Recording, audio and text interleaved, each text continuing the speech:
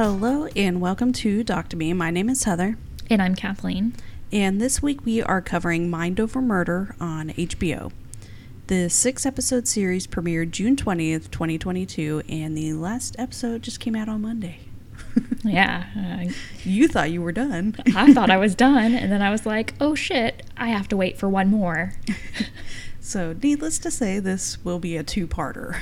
Yes. This is a lot. A lot to break open. I have a lot of notes.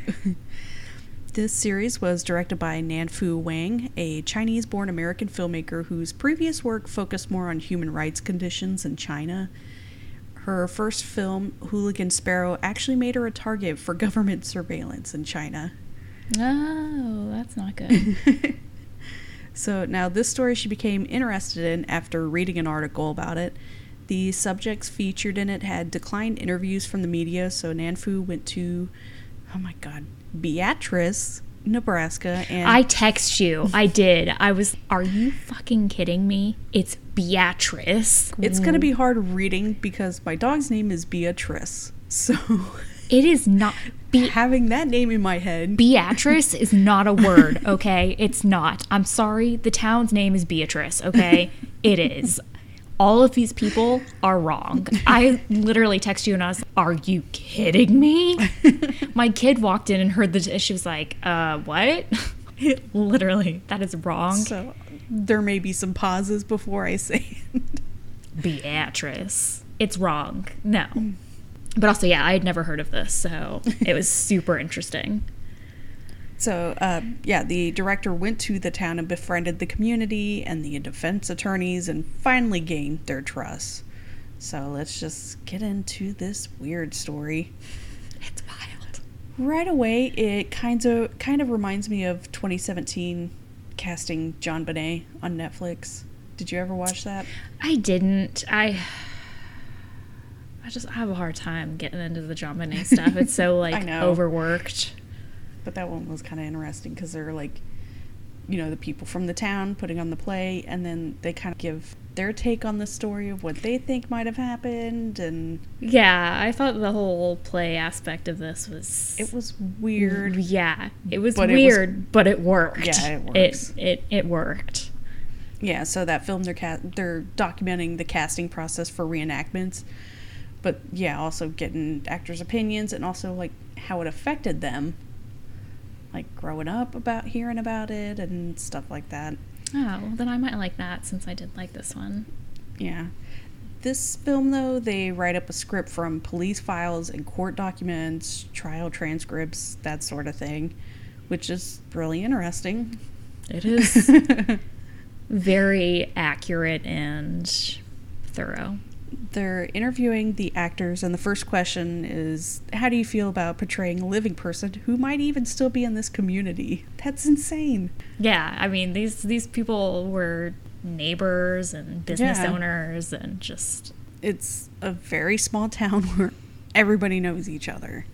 The population is less than 13,000, and that hasn't really changed since the mid-'80s when this crime occurred.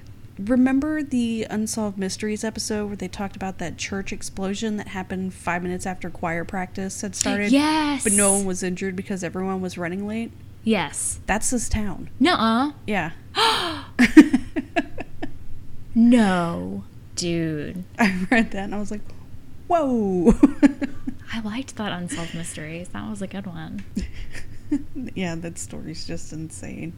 That's that town. That's so crazy. Shane Wilson talks about how his grandmother, Helen Wilson, came to visit his family in Scottsbluff on February 5th, 1985, when he was 15. She didn't feel too well, so she went home that night, and the next morning, Shane's mother receives a call letting them know that Helen had passed away. And that's all the information they're given, so they assume it was from pneumonia that she had. She was 68, so any little thing at that age, there's a chance. Which is crazy because now that I'm in my 30s, I don't think that 68 is super old. But I'm still like, that's old. Yeah. We're halfway there. That seems like, no. Yeah, yeah. We're already creaking and falling apart. Yeah, no, I've totally gone death's door at all times. So I get it. So they're all in the car driving to Beatrice when they hear on the radio about police investigating the murder of Helen Wilson in Beatrice, Nebraska. What a shitty way to find out. On the radio, on the way to go arrange things for Grandma's death. Yeah, I feel like modern day that'd be like reading it on, I almost said Netflix, Facebook. Like somebody couldn't have warned them. Yeah. They have to find out from the radio. They're usually more careful about that kind of stuff. It was the 80s. Who gives a fuck? The night of the murder, Helen's son Daryl and his wife Katie came over to the small one-bedroom apartment right off the main road to spend time with Helen. It was common for them to come over and spend some time with her, drink coffee late into the night. Which is so weird to me. I mean, I do. She's like an old lady. She's drinking coffee before bed. Well, what else has she got to do? Who Okay, but cares? coffee makes you poop, okay? And you cannot Not be always. like pooping in the bed. Experience? No, I do not. The dog does. This night she wasn't feeling well, so Katie cleaned up her kitchen a little and then just left early. Not exactly what time frame she left, though. They don't really discuss that. Yeah, they didn't say a time. But then didn't they say that they needed to call her because she needed to... I'll get Okay, to that. yeah, okay. Yeah. Katie has a cousin in the family call Helen a little before midnight to remind her to take her medicine, and the call goes unanswered. A little weird, so Katie calls her herself, and the phone rings twice and then goes dead. But, like, what do you do in that situation? Maybe she just really doesn't feel well, doesn't want to be bothered. It's not like with cell phones where you just reject the call. You have to pick it up, put it down. So everyone just assumes that everything is okay. Shane's uncle pops up the next morning to check on her, and as we know, she was dead. The cops show up and find her in the middle of the living room floor. There's a washcloth in the bathroom sink, and her bed is disheveled. This is a prim and proper lady, not our lazy asses. She's gonna make her bed. And the kitchen was messy, which is curious because Katie had said she cleaned it up before she left. And whoever did this took the time to make coffee, but was still in such a rush that they left a ripped $5 bill on the floor. That was the weirdest thing to me. Yeah, it was half of a $5 bill. So, yeah, weird. They find a knife from the kitchen in the bedroom, along with some blood on the wall and the bed, and she's found tied up on the living room floor with... I've heard several different things that they said it was. It was like a blanket, and then it was a scarf, and... An Afghan, I don't know. Yeah, It was I like don't some know. kind of weird... It looked like a little crochet, like, tea Yes, towel thing. yeah. Also, they show pictures. Yes. And her nightgown was pulled up, so it's a brutal crime. Like, there's no need for that. This is a grandma. Like, Who's also sick. Not cool. no one wants that. She's not going to put up a fight. Bill Fitzgerald, the police lieutenant, looks like Beau Bridges. I just want to say that. Yes. They don't find any evidence of forced entry into the apartment, and the hallway outside of the apartment, which already looks creepy, the lights have been shut off. Yeah, in the basement, right? I wasn't really sure. It looked like they were implying that it was the basement, but yeah, okay. Someone went to the electrical box in the furnace room and manually shut the lights off from there. It's not like there's a light switch.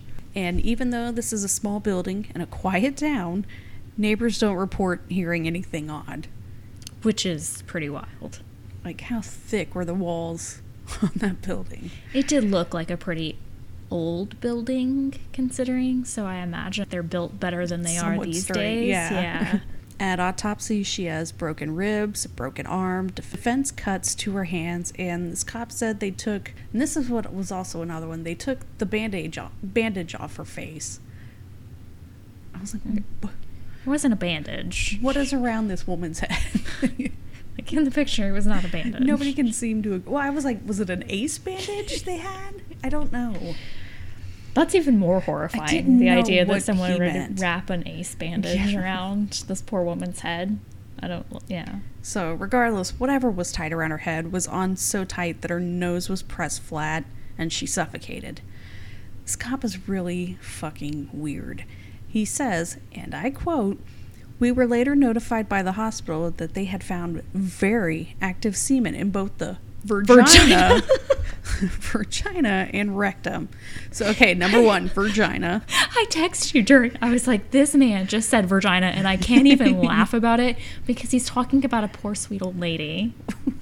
So, number one, vagina. Number two, what the fuck is very active semen? Like it ran a 4K and then went clubbing with his friends. I just assumed that he meant like it was like a young perpetrator or something. Like they're very virile and like very active in the vagina. That's semen on speed. Vagina. So yeah, this is just a horrible crime that happened to a sweet old lady.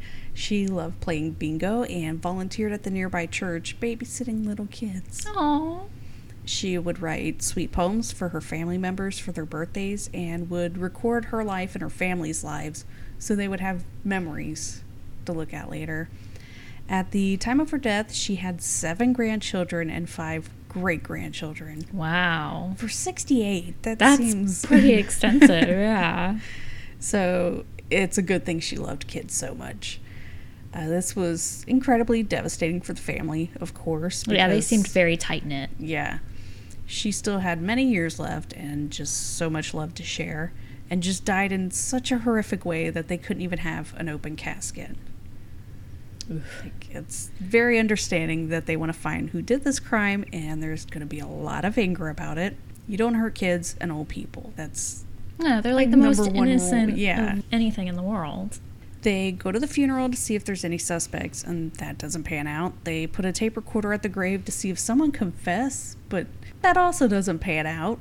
Plus, why would they confess to her? She knows you killed them. Well, can you imagine like how big that tape recorder was in the 80s? How do you hide that? Under flowers, they said? Well, yeah, especially because they said that it was like a sound activated or whatever, so it wasn't just recording 24/7. That would have to be like massive for that technology in the 80s. Traffic nearby, the thing's like constantly being set off. Oh, so weird.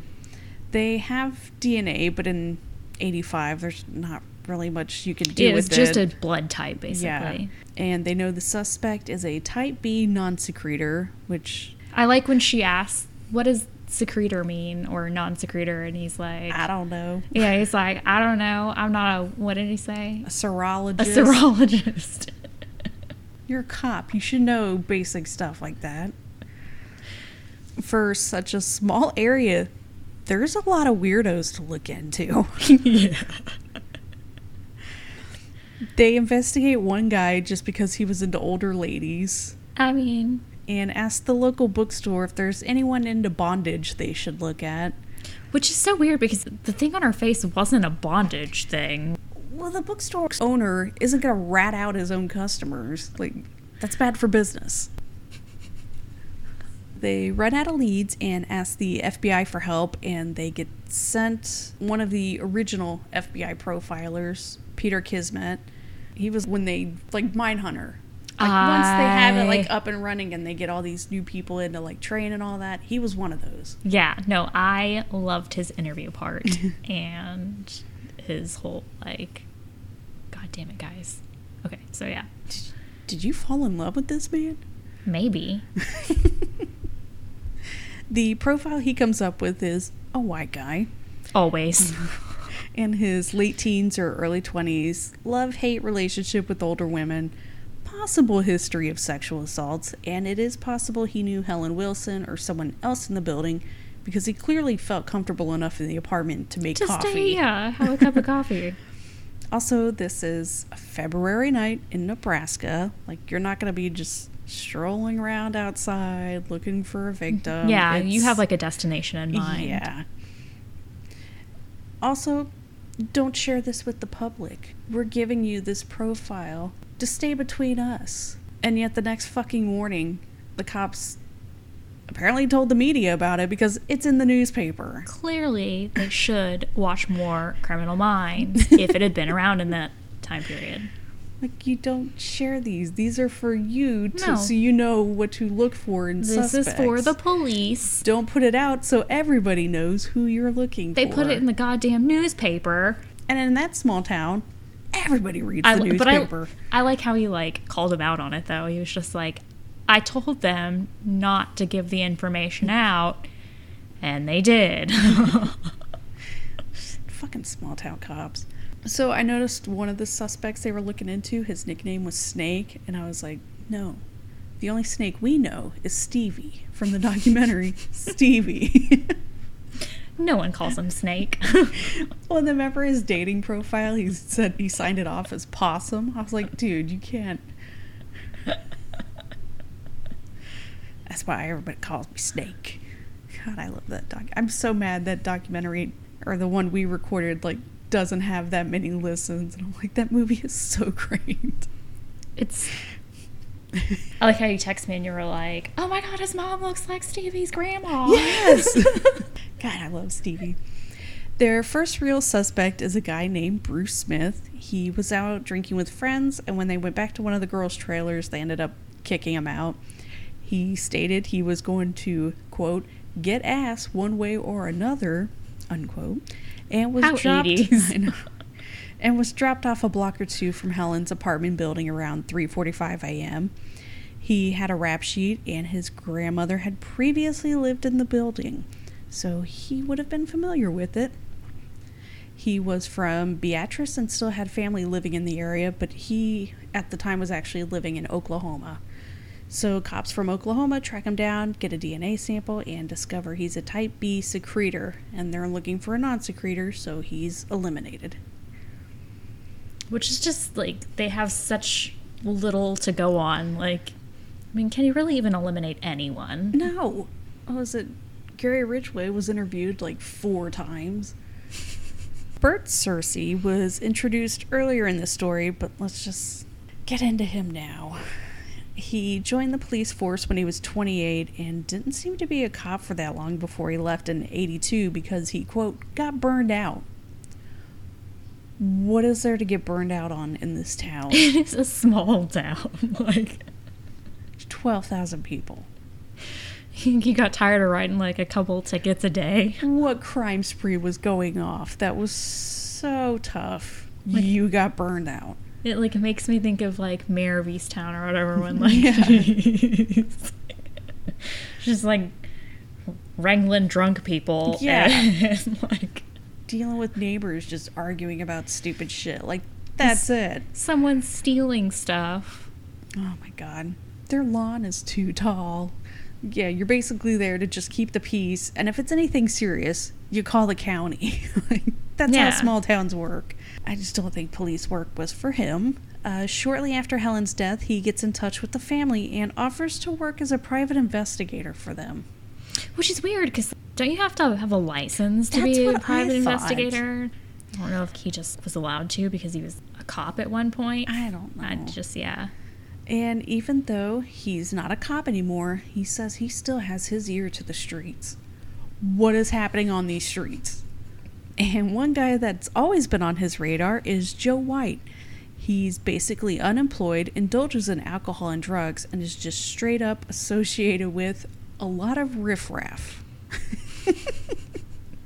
Which honestly just sounds like any teenager. Like, what fucking year is it that you're worried about the riffraff?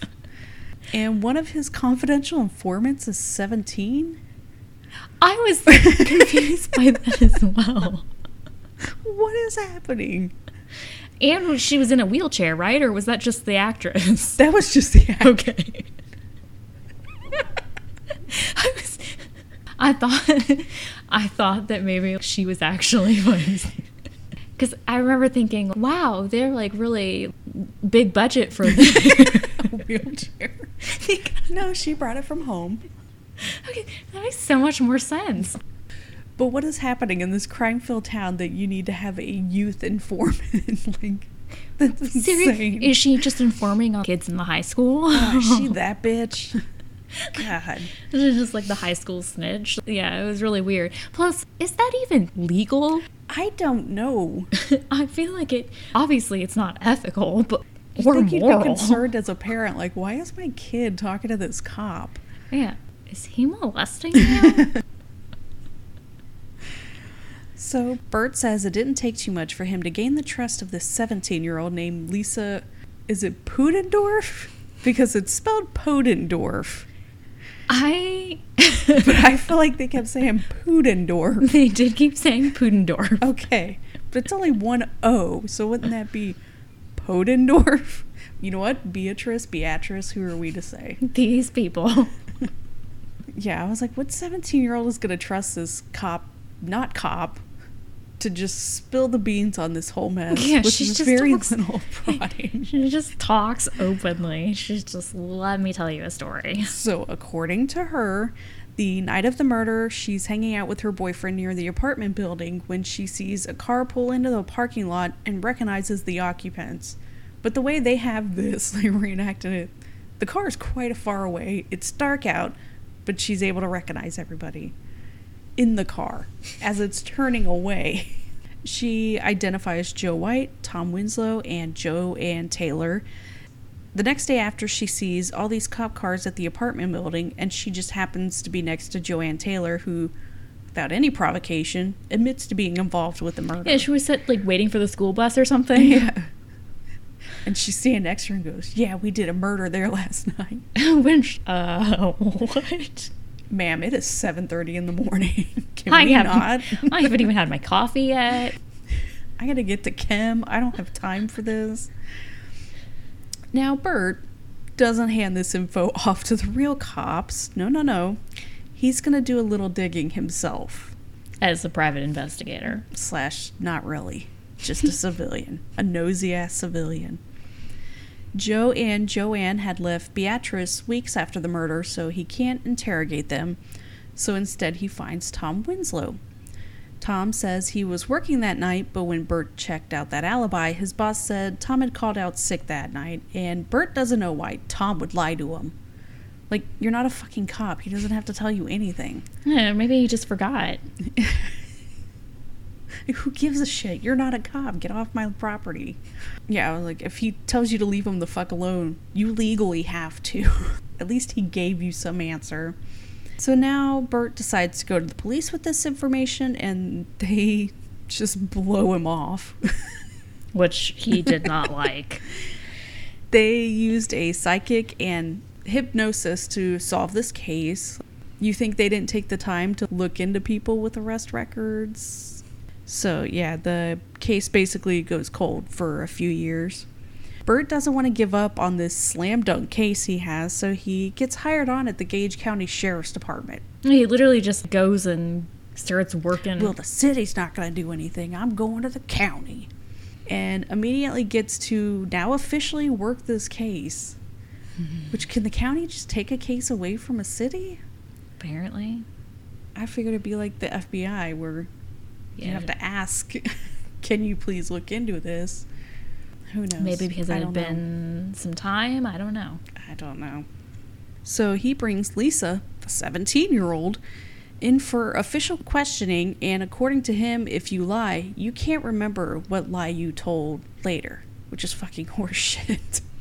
No, I mean, maybe he was trying to do that whole phrase that if you tell too many lies, eventually you're going to forget or something. I don't know. I think that, like, if you just lie about one thing. She's also a teenager. She lies about everything. She's going to be good about lying. Yeah. It's like in your DNA. She's telling the same story from years before, so it must be the truth. Or she's just not an idiot and she can keep her lies straight.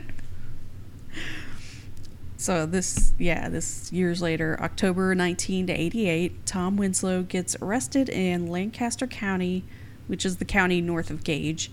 He was involved with beating of a man, but of course Bert sees this and goes, oh man, I was right the whole time. If this dude can beat and rob a man, he could totally rape and murder a grandma.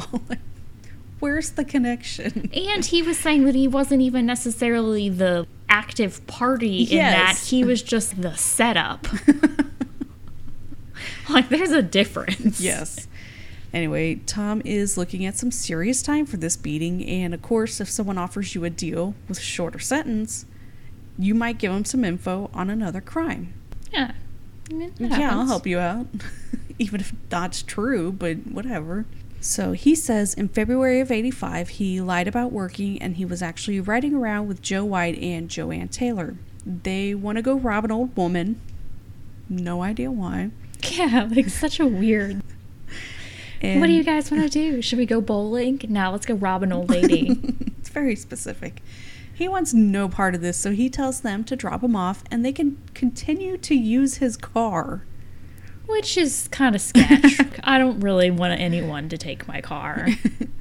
So, of course, the cops take this story as he's only giving us so much, so he doesn't say more than we know. No, he's clearly bullshitting.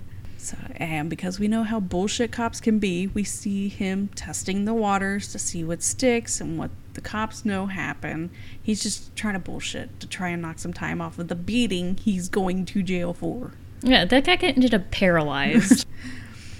So, quote from his lawyer, Tom Winslow thought the more valuable he could make himself, the better off he was going to be, deciding maybe he could talk his way out of jail.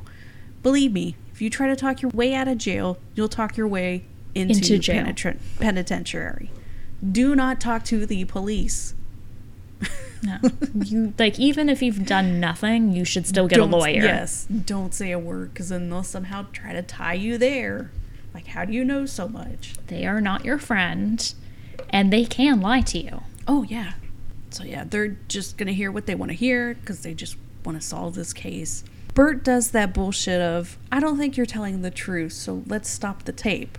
Which I hate that is so sus. So shady.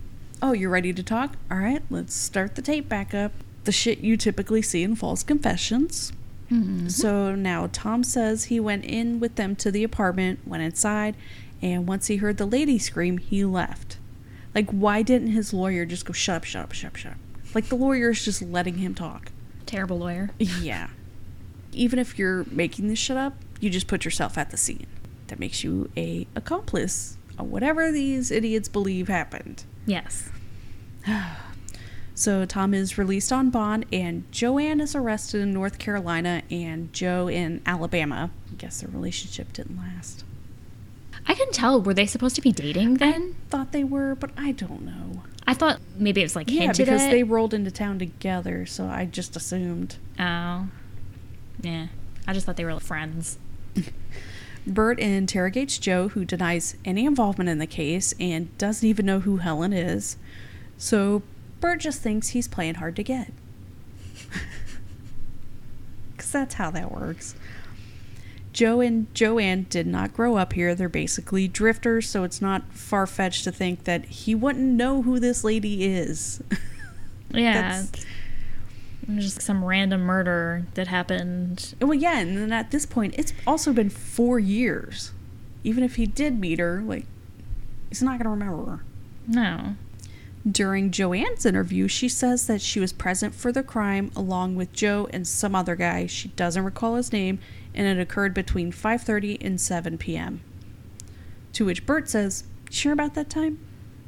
Joanne, how is it you can remember some things and then not the other things?" Yeah, Bert, it's really curious. She doesn't know what time the crime occurred. Also, pause, because I need to ask what is going on with her neck in that mugshot. I don't know. I need to know. It bugged me so much I spent hours Googling. So now her story is that Joe assaulted Helen and both men raped her. She can't remember Tom's name, even though the three of them lived together at one point, but whatever. They give her a photo lineup, and I noticed all the guys had dark hair, except for Tom, who has light hair. I mean, it's kind of shady. But she picks Tom out. So at the crime scene, as we talked about, there's half of a $5 bill. This part just... it's so weird. I don't understand it. I don't get it. So it turns out Joe has a dumb trick. They continuously use the term trick. There's no trick to it. It's just a dumb joke. It makes no sense to anyone but himself. Where in the end he tears a bill in half, puts one half in his pocket, and just throws the other one up in the air. So this proves he was there. I don't get it though. And also, is he so rich that he can just waste money this way? I feel like he drinks a lot. And that might explain it.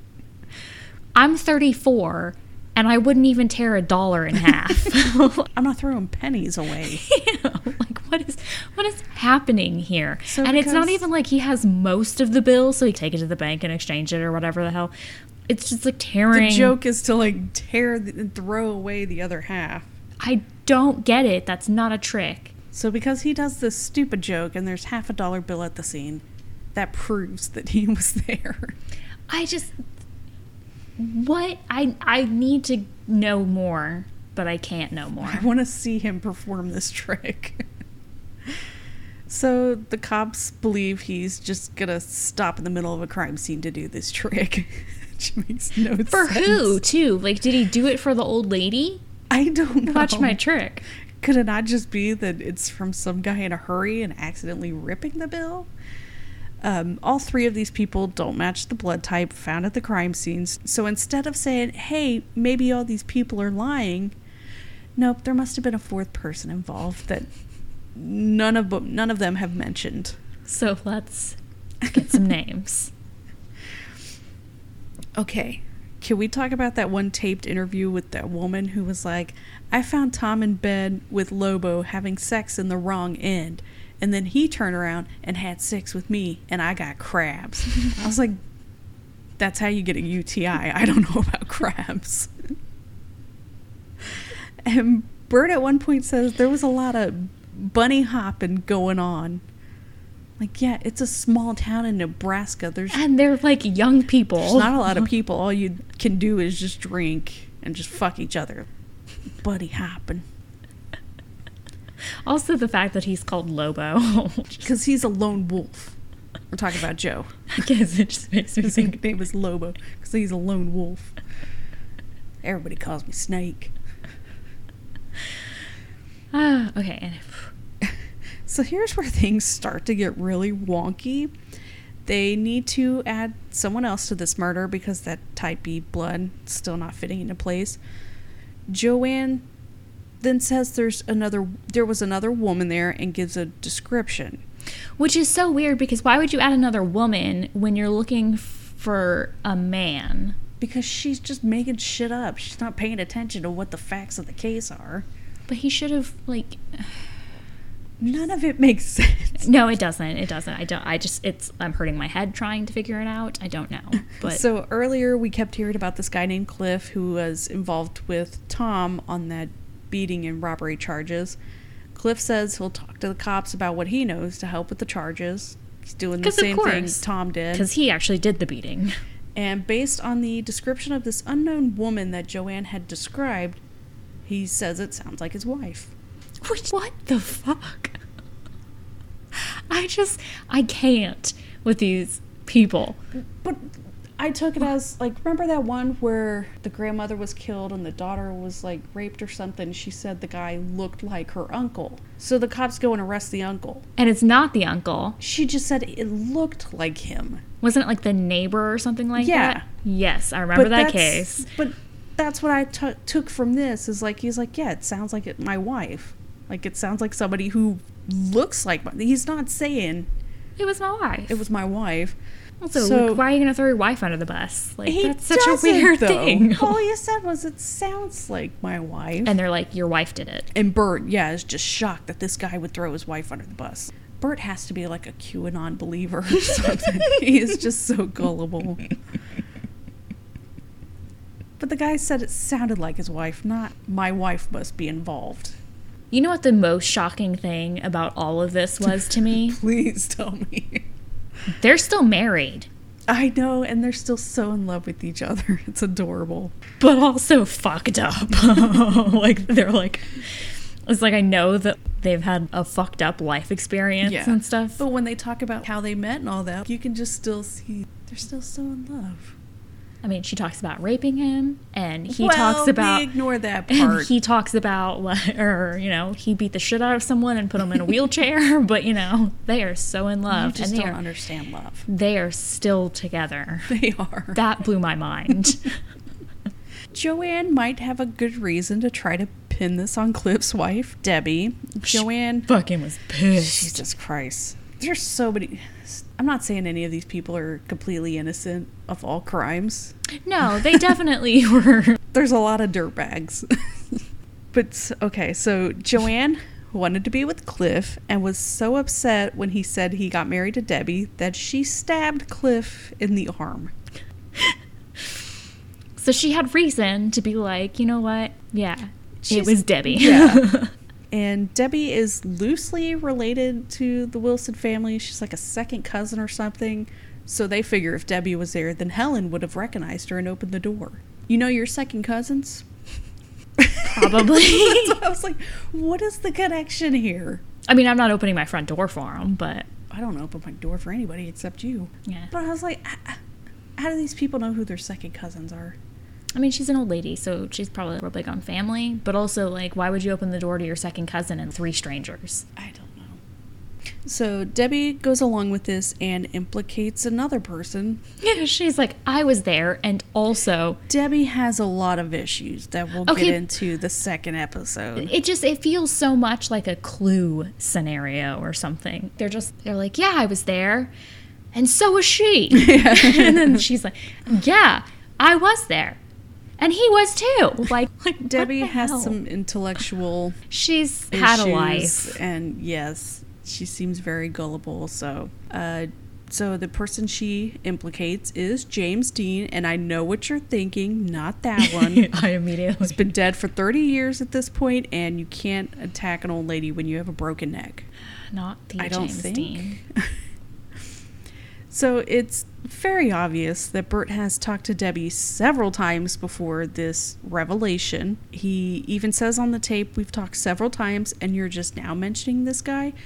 And even when she mentions him, like, he has no reaction to it. Yeah. You would think that he would be like, huh? Yeah, something. He's heard the name before. So I want to know, where are these other taped interviews? You guys have talked several times. Because they don't tape all the important parts. It's false confession 101 shit. And they arrest this poor dude on his fucking birthday. And this guy is something. He does not take it well being arrested. Well, based on his written statements and his horrible spelling, I don't place him at all high on an IQ chart. No. He also seems to have a lot of emotional issues. He threw a fit in the prison. He says he wasn't involved and tells them to give him a lie detector test, which of course he fails because those are not reliable. No, and he seems like he would be agitated. So he is, as we said, extremely emotional in jail, so they constantly send this psychiatrist to visit with him without his lawyer on behalf of the county to calm him down. Yeah, that whole thing was just, I was like, say what? Oh, and it gets worse. We'll go over that yes. in the second episode. Eventually, he says he will confess to the crime. The weird thing about all these people is when they confess and ask if anyone else is involved, it's like always open-ended. Like, it's not a yes or no. So when he's pressed, he throws in Kathy Gonzalez as also being involved. And he also confesses to be the one who threw the breaker for the hallway lights.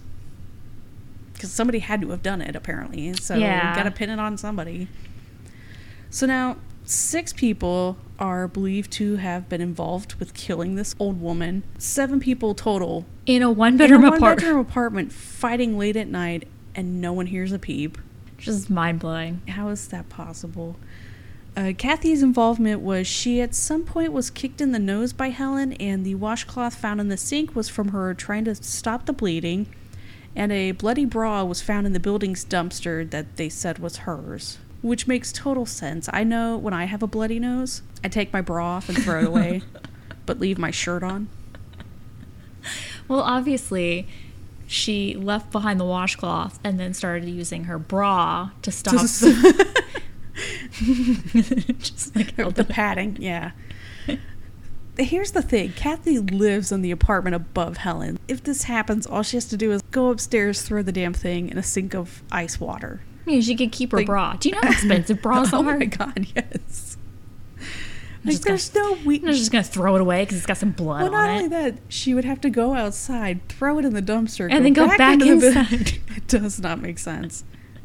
And I was also like, how do they know for sure it's her bra? Did they check it? Did it fit? That's what I was wondering. If it doesn't wondering. fit, you must have quit. the wrong cup size. If the booby holder don't fit, you must acquit. But with this sixth person, they found someone with type B blood. They were just, and who they else? They were going to keep arresting people until they found type B. That's insane. I couldn't believe it. I was just, how many more fucking people? Are you going to have half the goddamn town in this apartment? The community theater stuff is odd until the end of the second episode when they started practicing act outs. And whoa, boy. I texted you and was like, I want to join a community theater group. This seems fun. Especially if we get to reenact a crime. They just seem like they're having fun. So here is what Bert says happened that night. Oh, God. Joe White, Tom Winslow, Joanne, Debbie, and James drive over to the apartment building even though Joanne hates Debbie. She's still squeezing into a car with her and 3 other people. I was curious how they were all supposed to have fit. I know that, like, they were a little bit roomier cars, in the cars 80s. Were but big. Some of them were they weren't small people. Yeah, I I don't- don't know. They'd have to be real close to each other. Well, and these 2 women hate each other. Yeah. Like, why are they cramming into a car together? I didn't think that they'd all fit. They head to the door and knock. Helen recognizes Debbie, so she answers the door. They rush in, push her down, demand money. She tries to go to her phone, but Joe pushes her and moves her to the bedroom with Tom coming in to assist. James leaves at some point.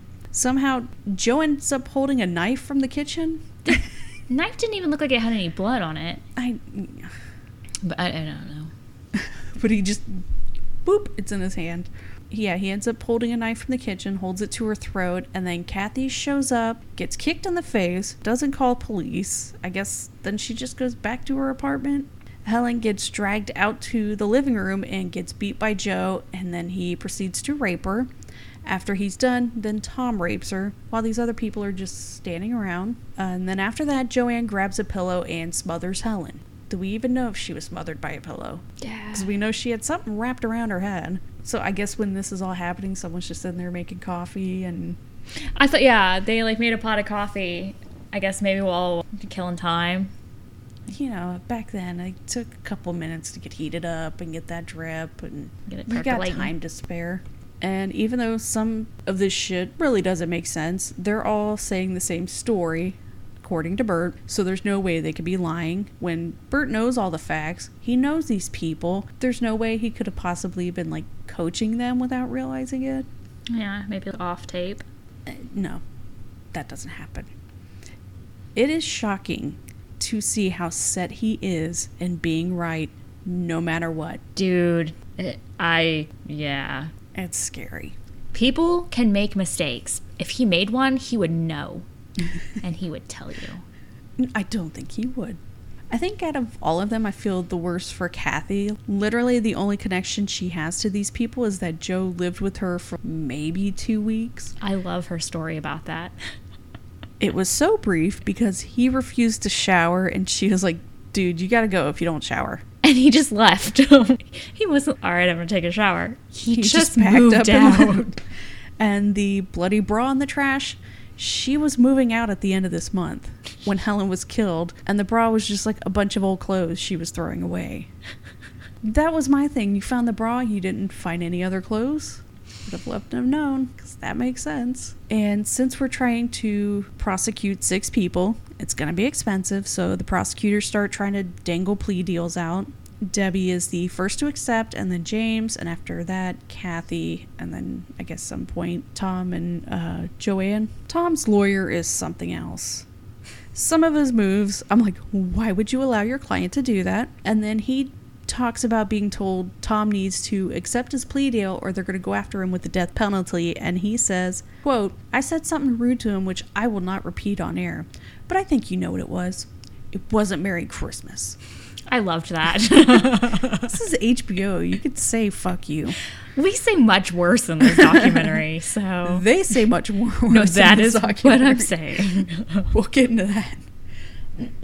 Some shit was said that was much worse than It was one of those. not Merry Christmas. Whoa.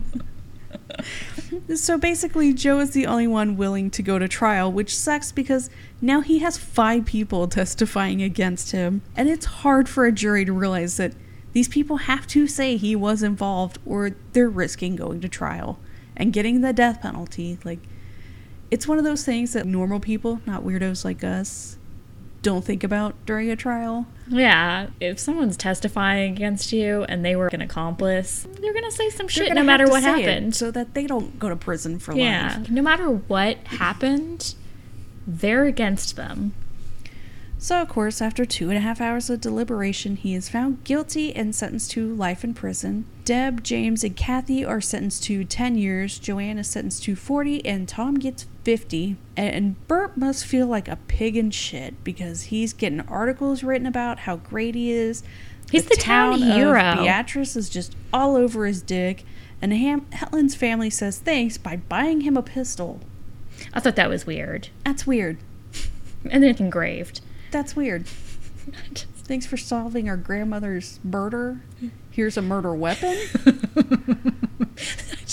I just thought it was weird when he pulls it out and starts showing it off and stuff. And I was, what? Why is I there was a waiting gun? for him to go, pow, pow. Ah, just kidding, guys. It was so out of place. The Midwest is weird. Bert left the police force in 96 and bought a liquor store, did some real estate, and then became a florist. I liked the flower shop thing. It's so weird. He was like a farmer at some point, got a liquor store. He's all over the place. And he went from ruining lives to like, hey, here's a nice bouquet for your girlfriend. It's bizarre. Let her know she's special. And he doesn't want to be remembered as a bad cop because he's not and he wasn't. He didn't make a mistake.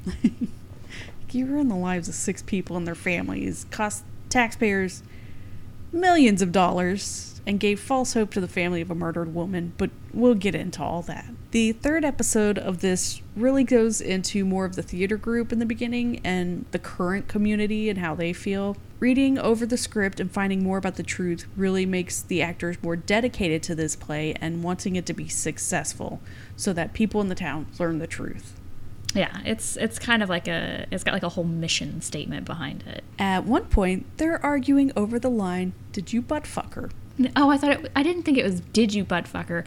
I thought it was, "You know what you did? You butt fucked her." But this is when they're like, they changed it around, but this was like the first time. Okay, yeah. But which is funny. No matter what, Bert says this. Yes. In real life. And it's funny to hear it until someone in the group points out that the line is important because they're quoting Bert asking this question in an interrogation about this poor murder victim. I cannot believe that the family supported this man who literally used the phrase butt fucked her. Butt fucked her.